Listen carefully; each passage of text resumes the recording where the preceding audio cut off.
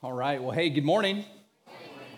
It's good to be with you, as always, worshiping Jesus together. My name is Tad Anderson. I am the lead teaching pastor here at Mosaic Church, and by no means am I the only pastor at Mosaic Church. For that, I'm thankful. We have a couple other brothers who are elders here alongside me. Thankful for Pastor Jason, who just gave the offering talk just now. Thank you, Jason, for that.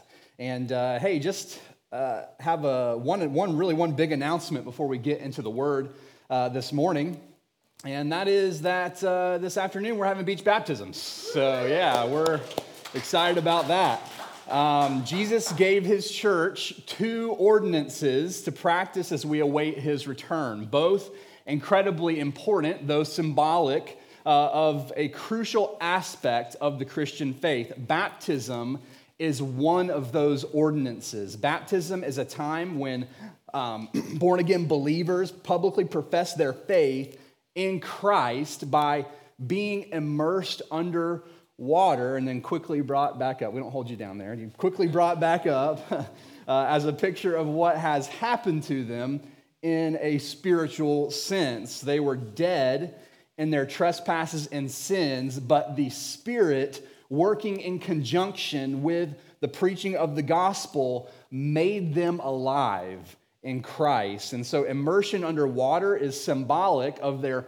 dying to sin with Christ, who died on the cross on their behalf. And as they are brought back up, this is symbolic of the new birth experience where they are raised in an instant into newness of life to walk with Christ as a new creation. And so as you may know, the command of Christ in the Great Commission is to make disciples and then baptize them in the name of the Father and the Son and the Holy Spirit, which is why we say that as we baptize people, if you've noticed that. And it's not just like a kind of a fanciful spiritual phrase that we say due to tradition. Like, why do we say in the name of the Father, Son, and the Holy Spirit? Well, because we just do. No, that's not why. When someone is baptized, they are professing an entirely new identity that has been given to them by God.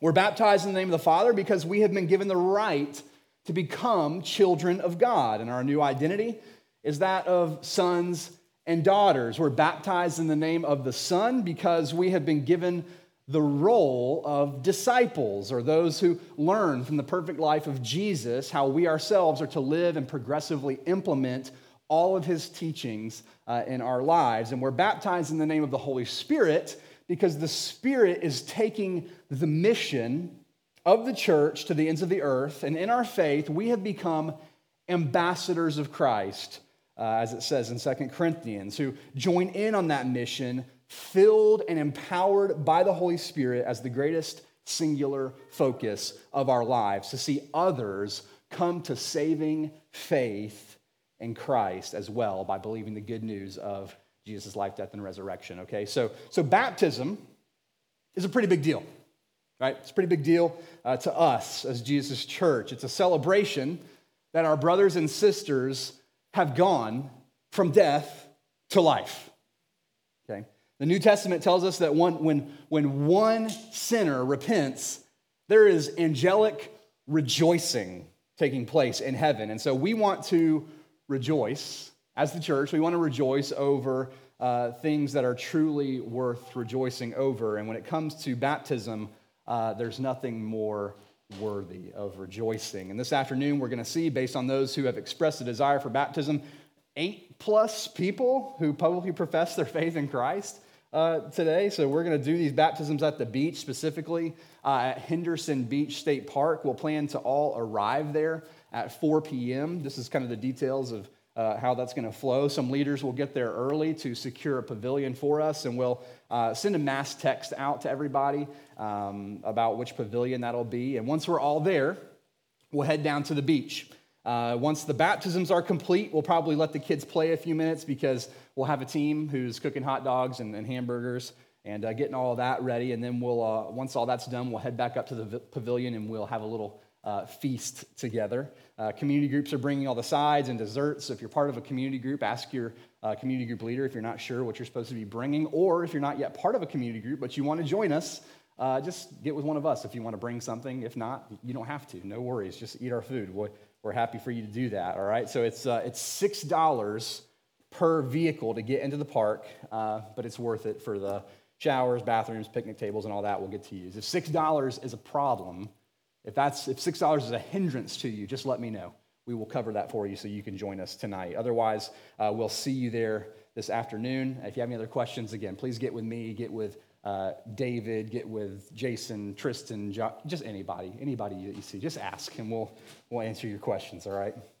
Okay, well, let's hop back into Romans 8, the best chapter of the Bible. A major theme in Romans 8 is the work of the Holy Spirit in our lives. So the first 4 weeks, including today, have been about the key role that the Holy Spirit plays in our salvation. Last week, Matt did a tremendous job on verses 5 through 8, elaborating not how we get into step with the Spirit in a pragmatic sense, but rather what the new identity of a Spirit-filled person, a Christian, is. That someone who is walking by the flesh is spiritually dead, and as a result has a self-centered orientation to their life, okay? Whereas someone who is walking in the Spirit has been given new life in Christ and has a new Godward orientation to their living, where their redeemed inclination is now to always be thinking about what would most glorify and please Him. Okay? And that you're either in one of those orientations or the other. And to say it as Matt did so plainly, I appreciated this. You're either a Christian or you're not. Okay? There is no in between. That's a pretty serious reality, isn't it? It has eternal ramifications. So to me, it seems like anyone reading this seriously for the first time at that point would be thinking, this whole being in Christ thing and not ever having to face condemnation or death for my sin sounds like what I want. Right? So how do I get in on that? How do I make sure I'm in that for good? And so that's what Paul is going to tell us about today. How when it comes to Christ and the Holy Spirit, how to know for sure that you're in. Okay? Let's read our text. I'm going to start all the way back at verse 1, but our actual text today is verses 9 through 11. So let's just start at the beginning for context. He says, "There is therefore now no condemnation for those who are in Christ Jesus. For the law of the Spirit of life has set you free in Christ Jesus from the law of sin and death. For God has done what the law, weakened by the flesh, could not do. By sending His own Son in the likeness of sinful flesh, and for sin, He condemned sin in the flesh, in order that the righteous requirement of the law might be fulfilled in us, who walk not according to the flesh, but according to the Spirit. For those who live according to the flesh set their minds on the things of the flesh, but those who live according to the Spirit set their minds on the things of the Spirit.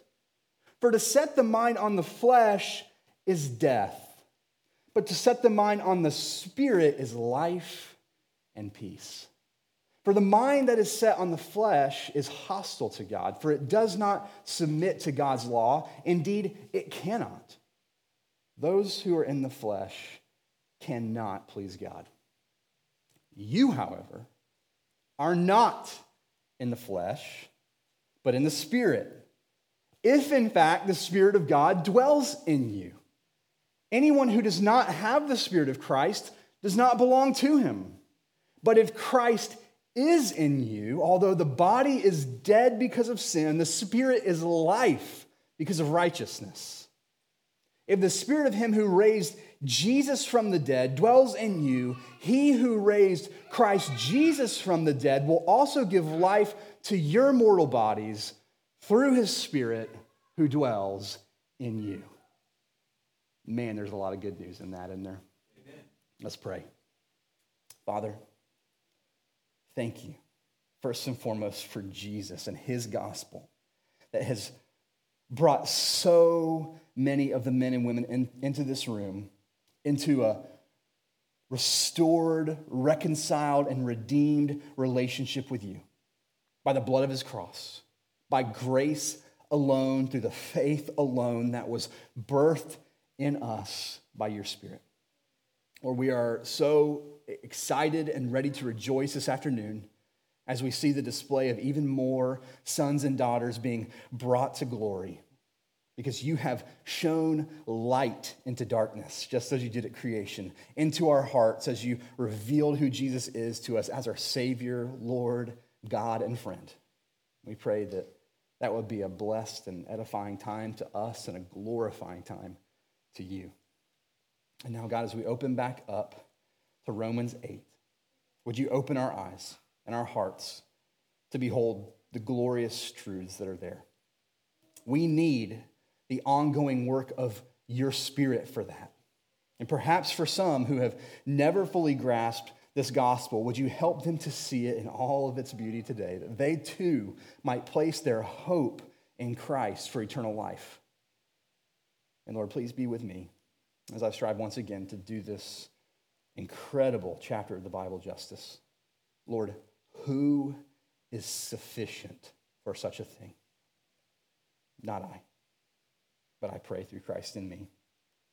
Would you, as always, God, help me to say all that is needful to say, nothing that I do not need to say, and would you receive all the glory as love for you and joy in you increases here among these people. In Jesus' beautiful name I pray. Amen. Well, I'm not a great typist. You know when they taught everyone to type back in the day in school and computer class, like where to put your fingers on the keyboard? I missed that day, I think. And so I type with my pointer fingers mainly, and sometimes my thumb, like it's weird to watch, but it's not right. But that's how it is now, okay? So anyway, because of that, I make a lot of typos when I'm going quickly. Whenever I'm teaching on the Holy Spirit, I'm sure to reach over as I'm writing my sermon, not quite far enough to hit the L key and to hit the K by mistake and type Hokey Spirit, which I always get a little chuckle out of because I'll never forget the Wednesday night I was invited to a friend's church in high school. We walked in with their family. It looked like what I thought a church should look like, red carpet and wooden pews and whatnot, but once the service started, I became very uncomfortable very quickly because it did not look like any church service I had ever attended. People were running around and falling on the ground and speaking in a language I had never heard before with no one to translate. Come to find out, this was a very charismatic Pentecostal church, and all of that stuff that they were doing, they attributed to the Holy Spirit. But to this day, as I've grown as a believer and have read my Bible a good bit more since then, I'm not so sure it was the Holy Spirit they were filled with. I think it may have been the Hokey Spirit. Hokey, if you look it up in the dictionary, means obviously contrived or phony. And honestly, I think it's hokey experiences like what I experienced in high school in this church that have given the Holy Spirit a bad rap for some. Some people feel kind of weirded out by him, think he's like the mysterious member of the Trinity that shows up in some churches but not in others. And when he does, things get wild and out of control, but in a really strange kind of way. And so if you don't have a lot of formative thinking about the Holy Spirit, I want something to solidify in your mind today when it comes to the Holy Spirit. He's not weird. He's not weird, and he's not into making people feel uncomfortable or hokey or fake, but in fact, there's no one realer. He's the realist, if you will. First of all, in his realness, he's a real help. He's a real help. Listen to how Jesus describes the Holy Spirit to his disciples in John's Gospel. In John 14, Jesus says, "These things I've spoken to you while I am with you, but the Helper, the Holy Spirit, whom the Father will send in my name, he will teach you all things and bring to your remembrance all that I've said to you." In John 16, he goes on. He says, "Nevertheless, I tell you the truth, it is to your advantage that I go away. For if I do not go away, the Helper will not come to you. But if I go, I will send him to you. And when he comes, he will convict the world concerning sin and righteousness and judgment." So the Spirit of God is real. As real as the Father and the Son. And he's not hokey. He's our helper. He's our helper. Jesus says he's such a great help to us that it's better that we have him than even still having Jesus present on earth. That's hard to imagine, but that's what Jesus says, because while having Jesus with us right now would be awesome, Jesus in bodily form is constrained to one place at a time, but the Holy Spirit actually dwells inside of all of us all the time, so that there is never a time when any of us are far from the powerful help of God in our lives. And really, all of the amazing things that the Spirit does fall into this category of help. Okay?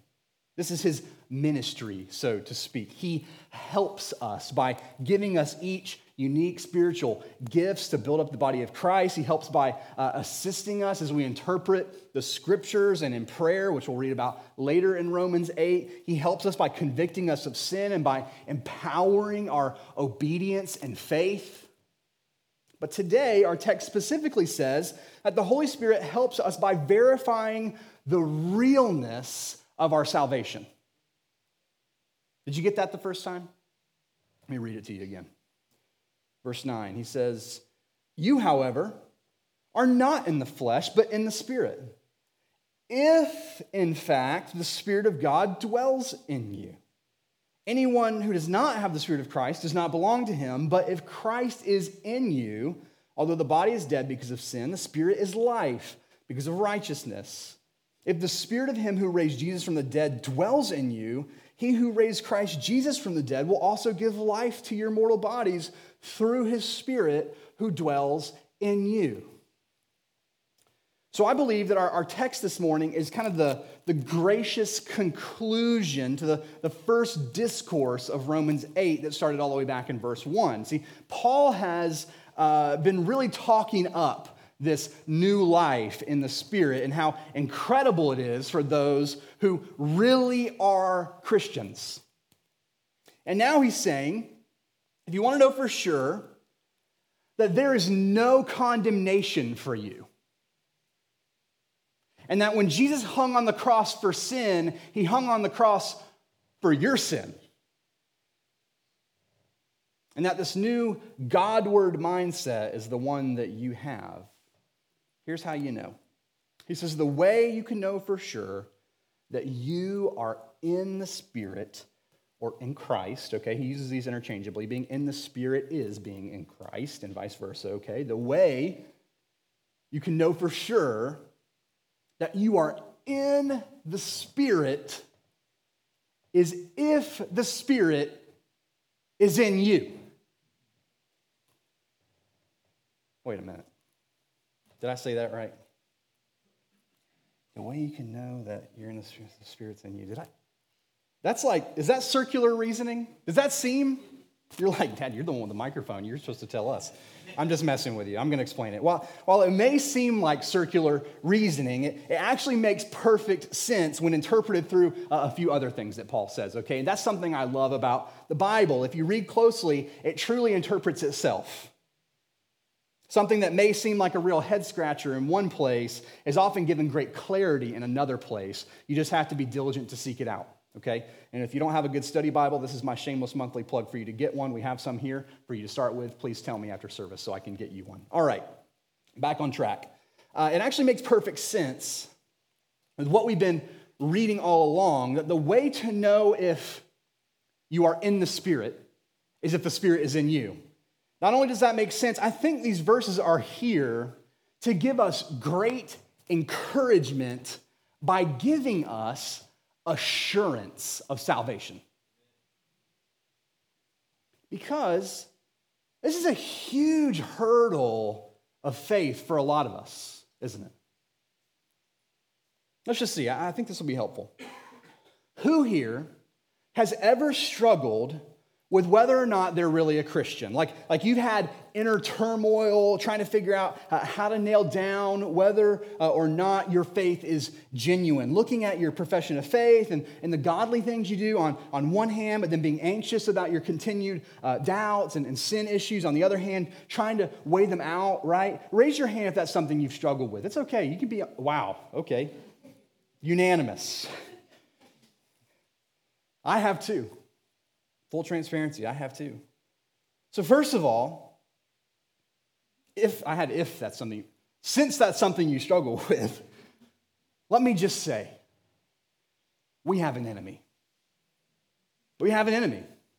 We're told in Scripture, the devil. And he loves for you to think that you're all alone.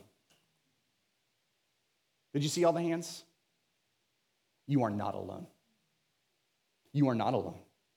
Satan is a liar who wants to confuse you and who wants you to feel defeated. But praise be to God. He has given us the truth in his word. Amen? Amen. Because God is not the author of confusion. God does not want us to feel afraid or uncertain when it comes to our salvation. In fact, the opposite is true.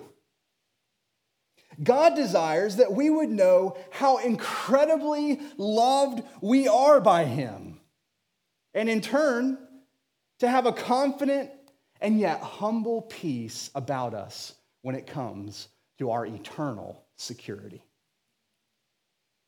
This is part of the reason why God gave us his son Jesus. You see, Satan loves to whisper accusations. He's the great accuser. He loves to whisper accusations to struggling saints. He'll say things like this. Maybe you've heard him say things like this. You see how you just messed up and sinned? You see how you just sinned again like that? That just goes to show you're not really a Christian. You'll never get it right. Listen, if Satan, brother or sister, if Satan ever tries to throw that mess in your face, here's what you can say. Shut up, loser.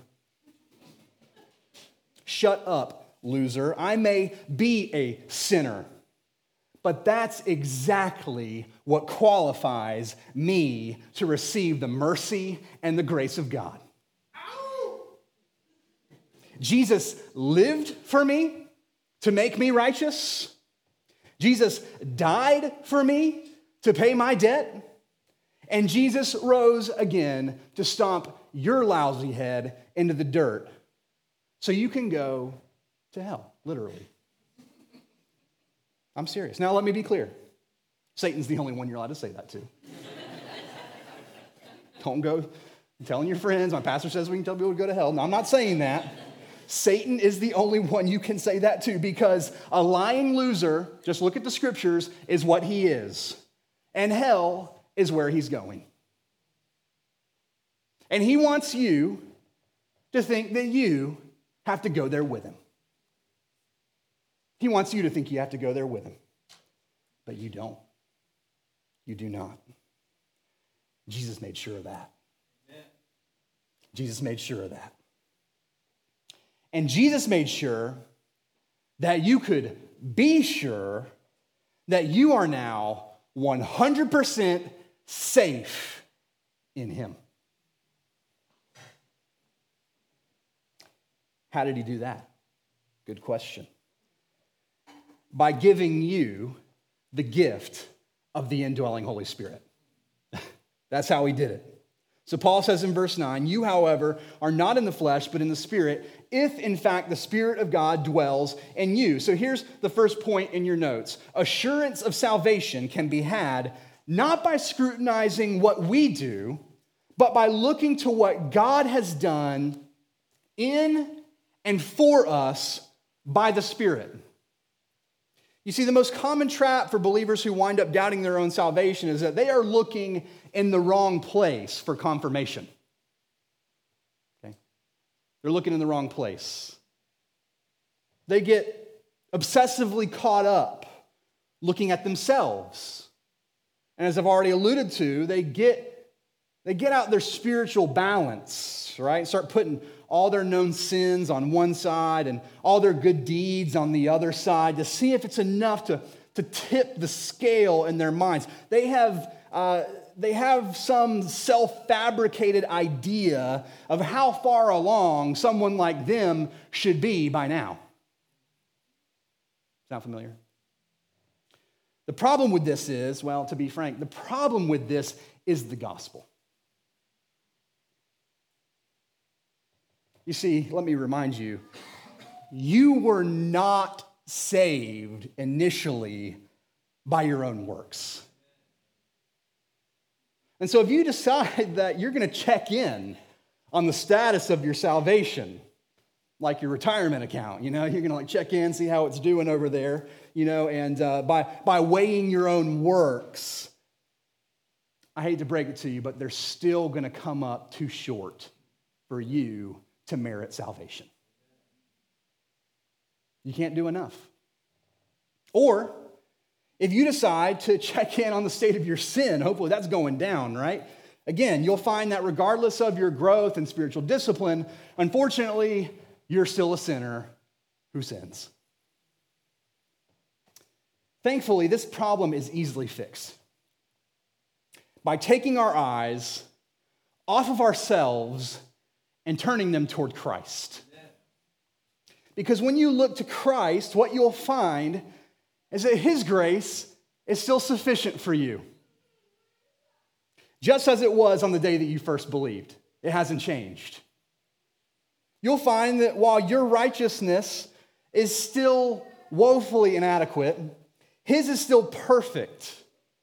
And while you're still a sinner, he's still a friend of sinners who came into the world to save sinners by laying his life down for them on the cross. Now, if you're starting to feel encouraged, I hope you are. It's okay, that's just a baby. We all have them, right? Most of us, so it's all right. Hopefully you're starting to feel encouraged, but maybe you're not sure what all of this has to do with figuring out if the Spirit is in you. Don't zone out. I'm about to connect the dots here, okay? In 1 Corinthians 12, Paul makes a really helpful, clarifying statement. Listen to what he says. He says, therefore, I want you to understand that no one speaking in the Spirit of God ever says Jesus is accursed. And no one can say Jesus is Lord except in the Holy Spirit. Bingo. There's a light bulb. How can we be assured that we are in the Spirit and thus that the Spirit is in us? Well, 1 Corinthians 12:3 says that if you genuinely and confidently profess that Jesus is your Lord, then that is the indicator that the Holy Spirit has taken up residence in you. There it is. Let's finish up. No, just kidding. Okay, there's more. And so to make that even more clear, I've broken it down I've broken down lordship in your notes like this. So, how to know the Spirit is in you? Well, repentance of sin and faith in Jesus. Two things: repentance of sin and faith in Jesus. This is what it looks like when Jesus is the Lord of your life. Number one, you have repented of your sin by acknowledging that you were spiritually blind and helplessly caught in a self-centered way of living that did not acknowledge or honor God as God. And so you have now rejected that old, lost, dead way of living. And number two, you have now done a spiritual 180. By placing all of your trust in Jesus because you believe that, as the Son of God, He's the only one who can save you by making atonement with His blood that He shed on the cross for your sin, and that as the Son of God, He has proven His ultimate authority by not just laying His life down, but by taking it up again. And so you have committed to following Him, striving to submit to and observe all that He has taught for the rest of your life. Repentance of sin and faith in Jesus. This is lordship. If these two things are true about you, they affirm that Jesus is Lord for you. Okay? And so there's only one way that happens.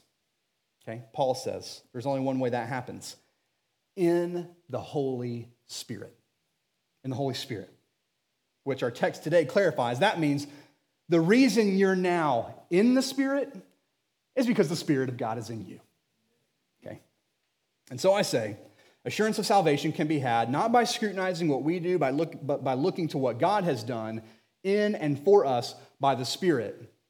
The absolute most important thing that God has done in us is that He has lovingly and graciously poured out His Spirit into our hearts so that we might be saved by repentance and faith in Jesus. So I sincerely hope, that anyone who might be struggling or who struggles on and off with assurance of their salvation would be strengthened by the reality of verse 9 today. That we are indeed safe in the Spirit, if the Spirit is in us. And that this is one of the primary reasons we've been given the gift of the Holy Spirit. As it says really clearly in Ephesians 1, it says, in Him you also, when you heard the word of truth, the gospel of your salvation, and believed in Him, were sealed with the promised Holy Spirit, who is the guarantee of your inheritance until we acquire possession of it to the praise of His glory. Or as I said earlier, the Holy Spirit is helping us by verifying the realness of our salvation until Christ returns and brings it to completion. Now, before we move on to finish our text, I also want to briefly address anyone who does not wrestle with knowing if they are in the Spirit. Because the reason they don't struggle is they haven't ever trusted Jesus and received the indwelling Holy Spirit. Like, there's no question in your mind, you're not a Christian. But maybe today you're interested because the gospel sounds good in a way today that it hasn't before. Peace with God and freedom from condemnation from all your sins sounds good. Having a Savior and Lord and friend in Jesus sounds good. No fear of death and the promise of eternal life sounds good. If all of that sounds good, I just want you to know, all of that and more can be yours today, and it couldn't be easier. Jesus tells us how. Right in Luke's Gospel, chapter 11, Jesus says, I tell you, ask, and it will be given to you. Seek, and you will find. Knock, and it will be open to you. For everyone who asks receives, and the one who seeks finds. And to the one who knocks, it will be opened. What father among you, if his son asks for a fish, will instead of a fish give him a serpent? Or if he asks for an egg, will give him a scorpion? If you then, who are evil, know how to give good gifts to your children, how much more will the Heavenly Father give the Holy Spirit to those who ask him. God is a perfect Father. God is a perfect Father. And if you've run away from him in fear or in rebellion until now, Jesus says he's patiently waiting for your return. Just like you love to be able to give your kids all the good things that they need in life, God loves that too.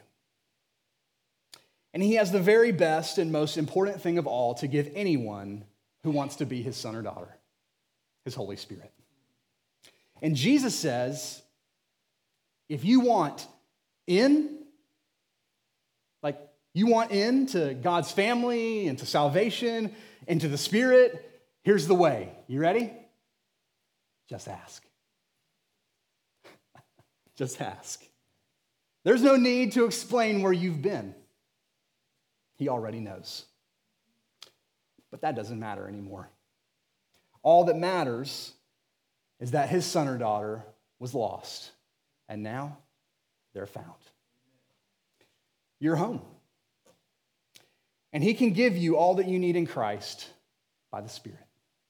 Just ask, and it's all yours. And not only is it all yours, but the rest of verse 9 says, anyone who does not have the Spirit of Christ does not belong to him. I think it's crucial that we see the importance of that word belong, because if not having the Spirit means that we do not belong to God, then having the Spirit would mean the opposite, that we do belong to God. One of the deepest things that the human soul is wired to long for is a true sense of belonging. All humanity is looking for that. And in the Spirit, we not only can have assurance of our salvation, but we can finally belong where we were always meant to belong, in the family of God. You see, those who God makes alive in Christ, he also makes his own forever. What a tremendous comfort that is. In John chapter 10, Jesus speaks of the church, his disciples, in this way. He says, my sheep hear my voice, and I know them, and they follow me. I give them eternal life, and they will never perish, and no one will snatch them out of my hand. My Father, who has given them to me, is greater than all, and no one is able to snatch them out of his hand. So, do you want salvation today? Do you want freedom from condemnation today? Do you want eternal life today? Do you want to finally be a part of God's family where you can finally belong? Just ask, and it's all yours today. Just ask. All right, so that's our first verse. There's two more. Let's read that. You, however, are not in the flesh, but in the Spirit, if in fact the Spirit of God dwells in you. Anyone who does not have the Spirit of Christ does not belong to him. But if Christ is in you, although the body is dead because of sin, the Spirit is life because of righteousness. If the Spirit of him who raised Jesus from the dead dwells in you, he who raised Christ Jesus from the dead will also give life to your mortal bodies through his Spirit who dwells in you. We will move significantly quicker through the second and third verses of our passage because we've already built a good foundation, okay? I'm not just going quick. But we've already established that while we are no longer in the flesh as Christians, unfortunately, we still must bear with the bedeviling presence of the flesh, that old man, and its opposition to the redemptive work of the Spirit who has taken authoritative charge of us, as it were. So I like the way another translation words it. It says, even though the body is as good as dead because of the effects of sin, the Spirit is infusing you. I love that. The Spirit is infusing you with life now that you are right with God. If the Spirit of the one who resurrected Jesus from the dead lives inside of you, then you can be sure that he who raised him will cast the light of life into your mortal bodies through the life-giving power of the Spirit residing in you. That's a really great way to say it. So, even though we're stuck for now in these beat-up, sin-weathered bodies because of the righteousness of Christ that has been powerfully injected into our bloodstream, so to speak, our hearts begin to now beat to the tune of Christ and the gospel. Okay? 2 Corinthians 4 says it this way: though our outer self is wasting away, our inner self is being renewed day by day. And here's the result. Our new life in the Spirit becomes observable by its fruit in the present and will be perfected in our future resurrection. Okay.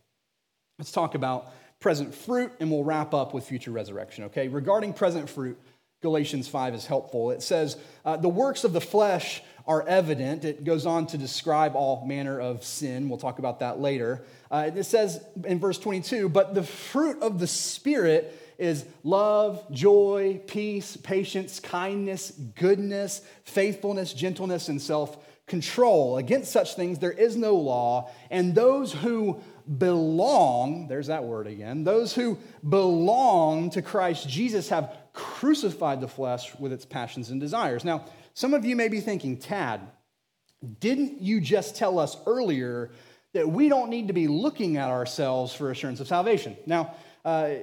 Now you're detailing all these practical things that define us, or that should define us as Spirit-filled believers.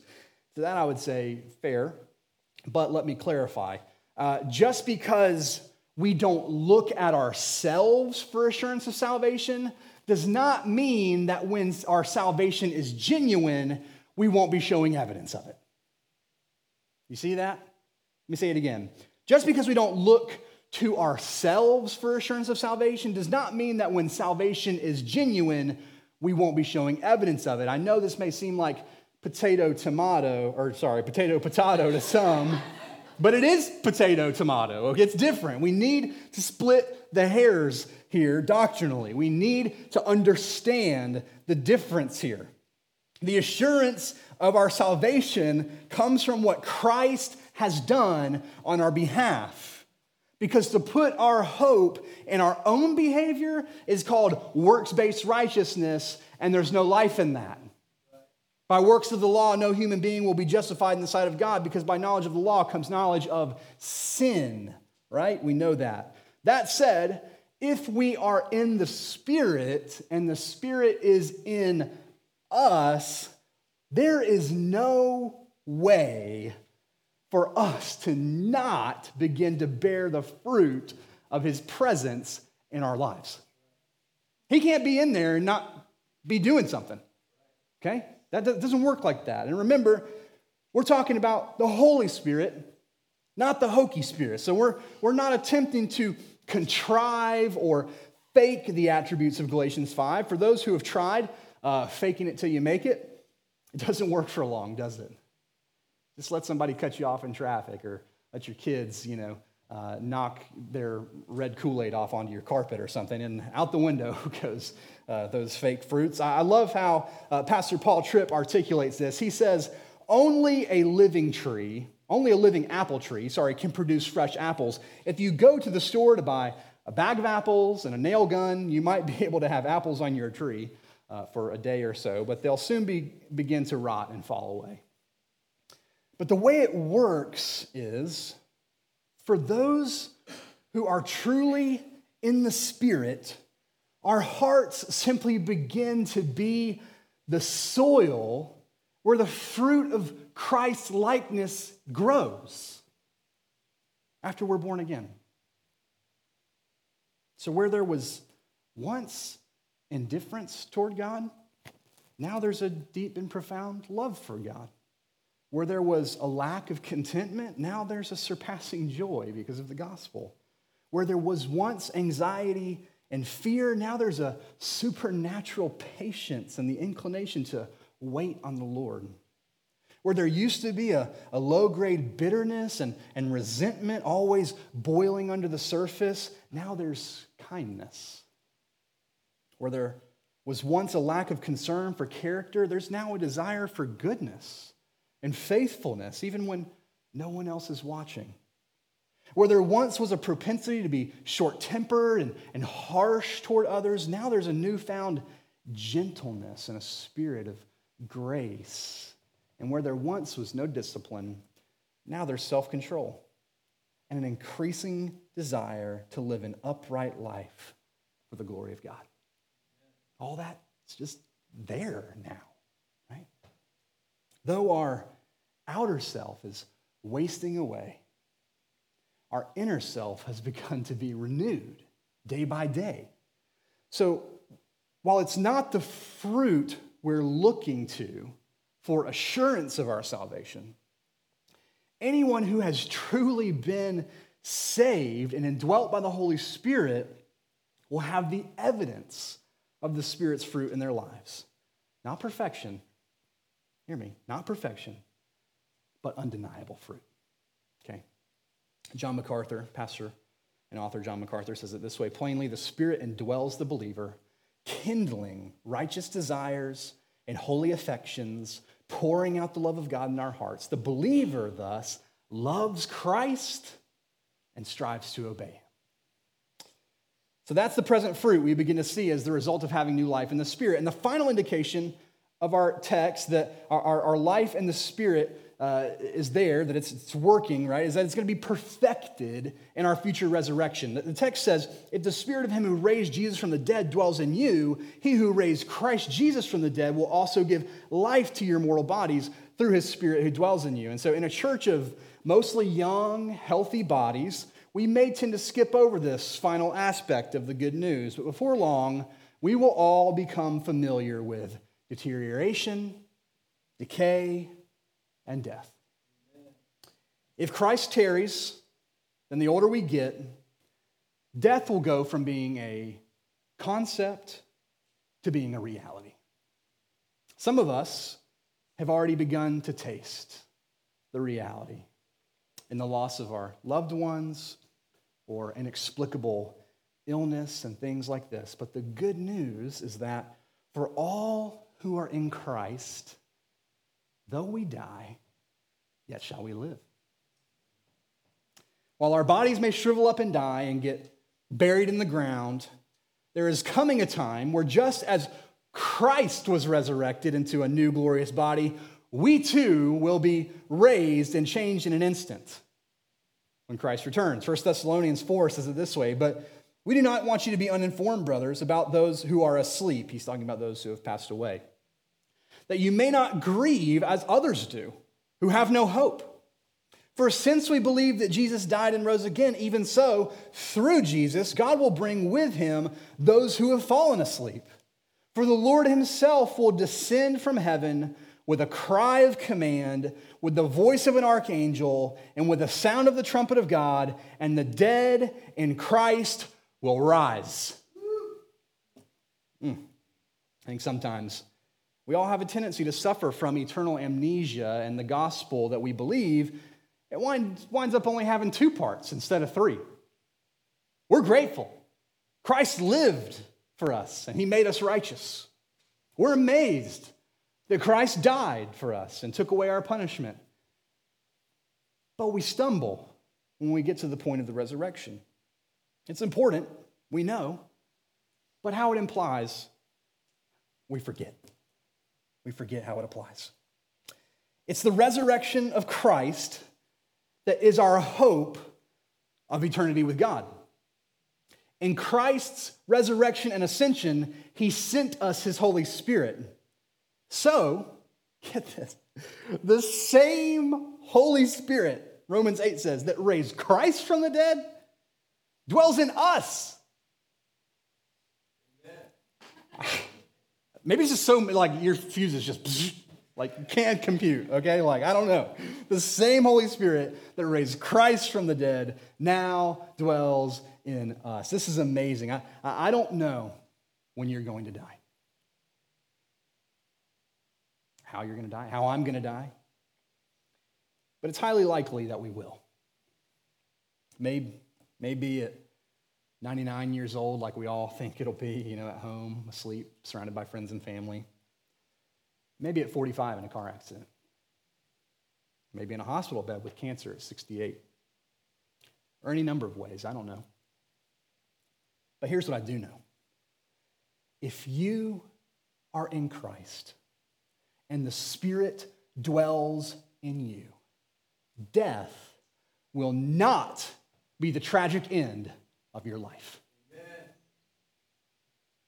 Death will not be the tragic end of your life. It will be the momentary intermission before you come bursting out of the grave, ready for eternal life.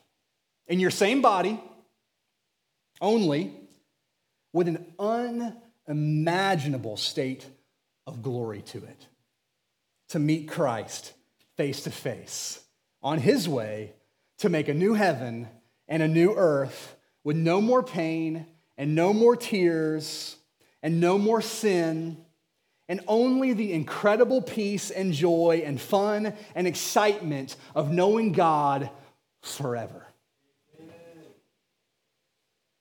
We can't forget this part. Paul says we are going to experience an eternal weight of glory beyond all comparison. If you've ever seen the movie The Lion, the Witch, and the Wardrobe, you may know. It was originally a book by Christian author C.S. Lewis, and so much of it is meant to be gospel imagery. If you haven't read it or seen it, you should. Go home and watch Lion, Witch, and Wardrobe or on Netflix or whatever before baptisms. But in the final scene, I love it so much. Aslan, the Christ figure, has helped the main characters, Peter, Susan, Edmund, and Lucy, who are brothers and sisters, to defeat the evil white witch. And they become new, redeemed royalty in the land of Narnia. And they're on horseback, riding through the forests together. Only they're not children anymore. They're grown. And they're wearing their royal crowns and robes and just having a joyous time together. Sorry. But Edmund stops for a moment because his eye is caught by something. It's the old lamppost. That was the first thing they had seen as they came through the magic wardrobe so many years ago. It's all overgrown and covered in vines. And as they're all looking at it, bewildered, Peter says, "What is it? It seems familiar." And Susan says, "It's like from a dream, or a dream of a dream."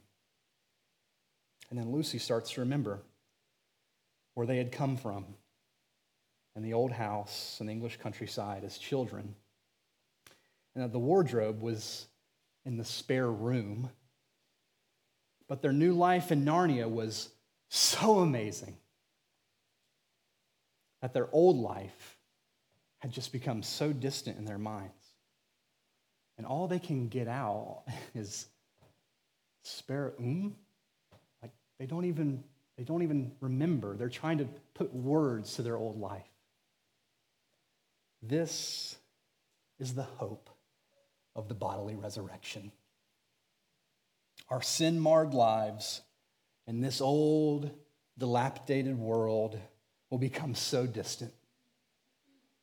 We'll have a hard time even remembering what the specific forms of brokenness even were before the Spirit raised us with Christ and ushered us into the glory of the new heaven and the new earth with eternal life forever.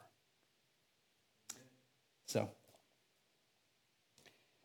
if in fact the Spirit dwells in you, rejoice, because you are in the Spirit. The same Spirit who raised Christ from the dead. And one day, when Christ returns, he will raise you too and give life to your mortal body through his Spirit who dwells in you. And if the Spirit doesn't yet dwell in you, but you'd like to get in on all that, just ask. Just ask. And all of the riches of God's grace in the gospel of Jesus Christ can be yours today. Just ask. Let's pray. Father, you are so incredibly good. Thank you for the gospel. Thank you for the good news of Jesus and his life, death, and resurrection. May we not forget the importance of the resurrection. It's by the resurrection and the ascension of Christ and his going away to sit at your right hand that we now have been sent the incredible gift of your Spirit to dwell in us, who does many things to help us. But as we saw in our text this morning, who helps us to sense the realness of our salvation. Father, my prayer is just that we would rejoice in this reality and that today our rejoicing would climax as we see our new brothers and sisters in Christ symbolically go from death to life and be indwelled by the Spirit. And Father, if there's anyone in here who has been standing far off from you, not sure if they can be sure that they can really be a Christian, I pray, God, that in humility and in brokenness over their sin and in joy over the gospel, that they would just ask their Heavenly Father for the gift of the Spirit and that you would give it to them. It's in Jesus' name we pray. Amen.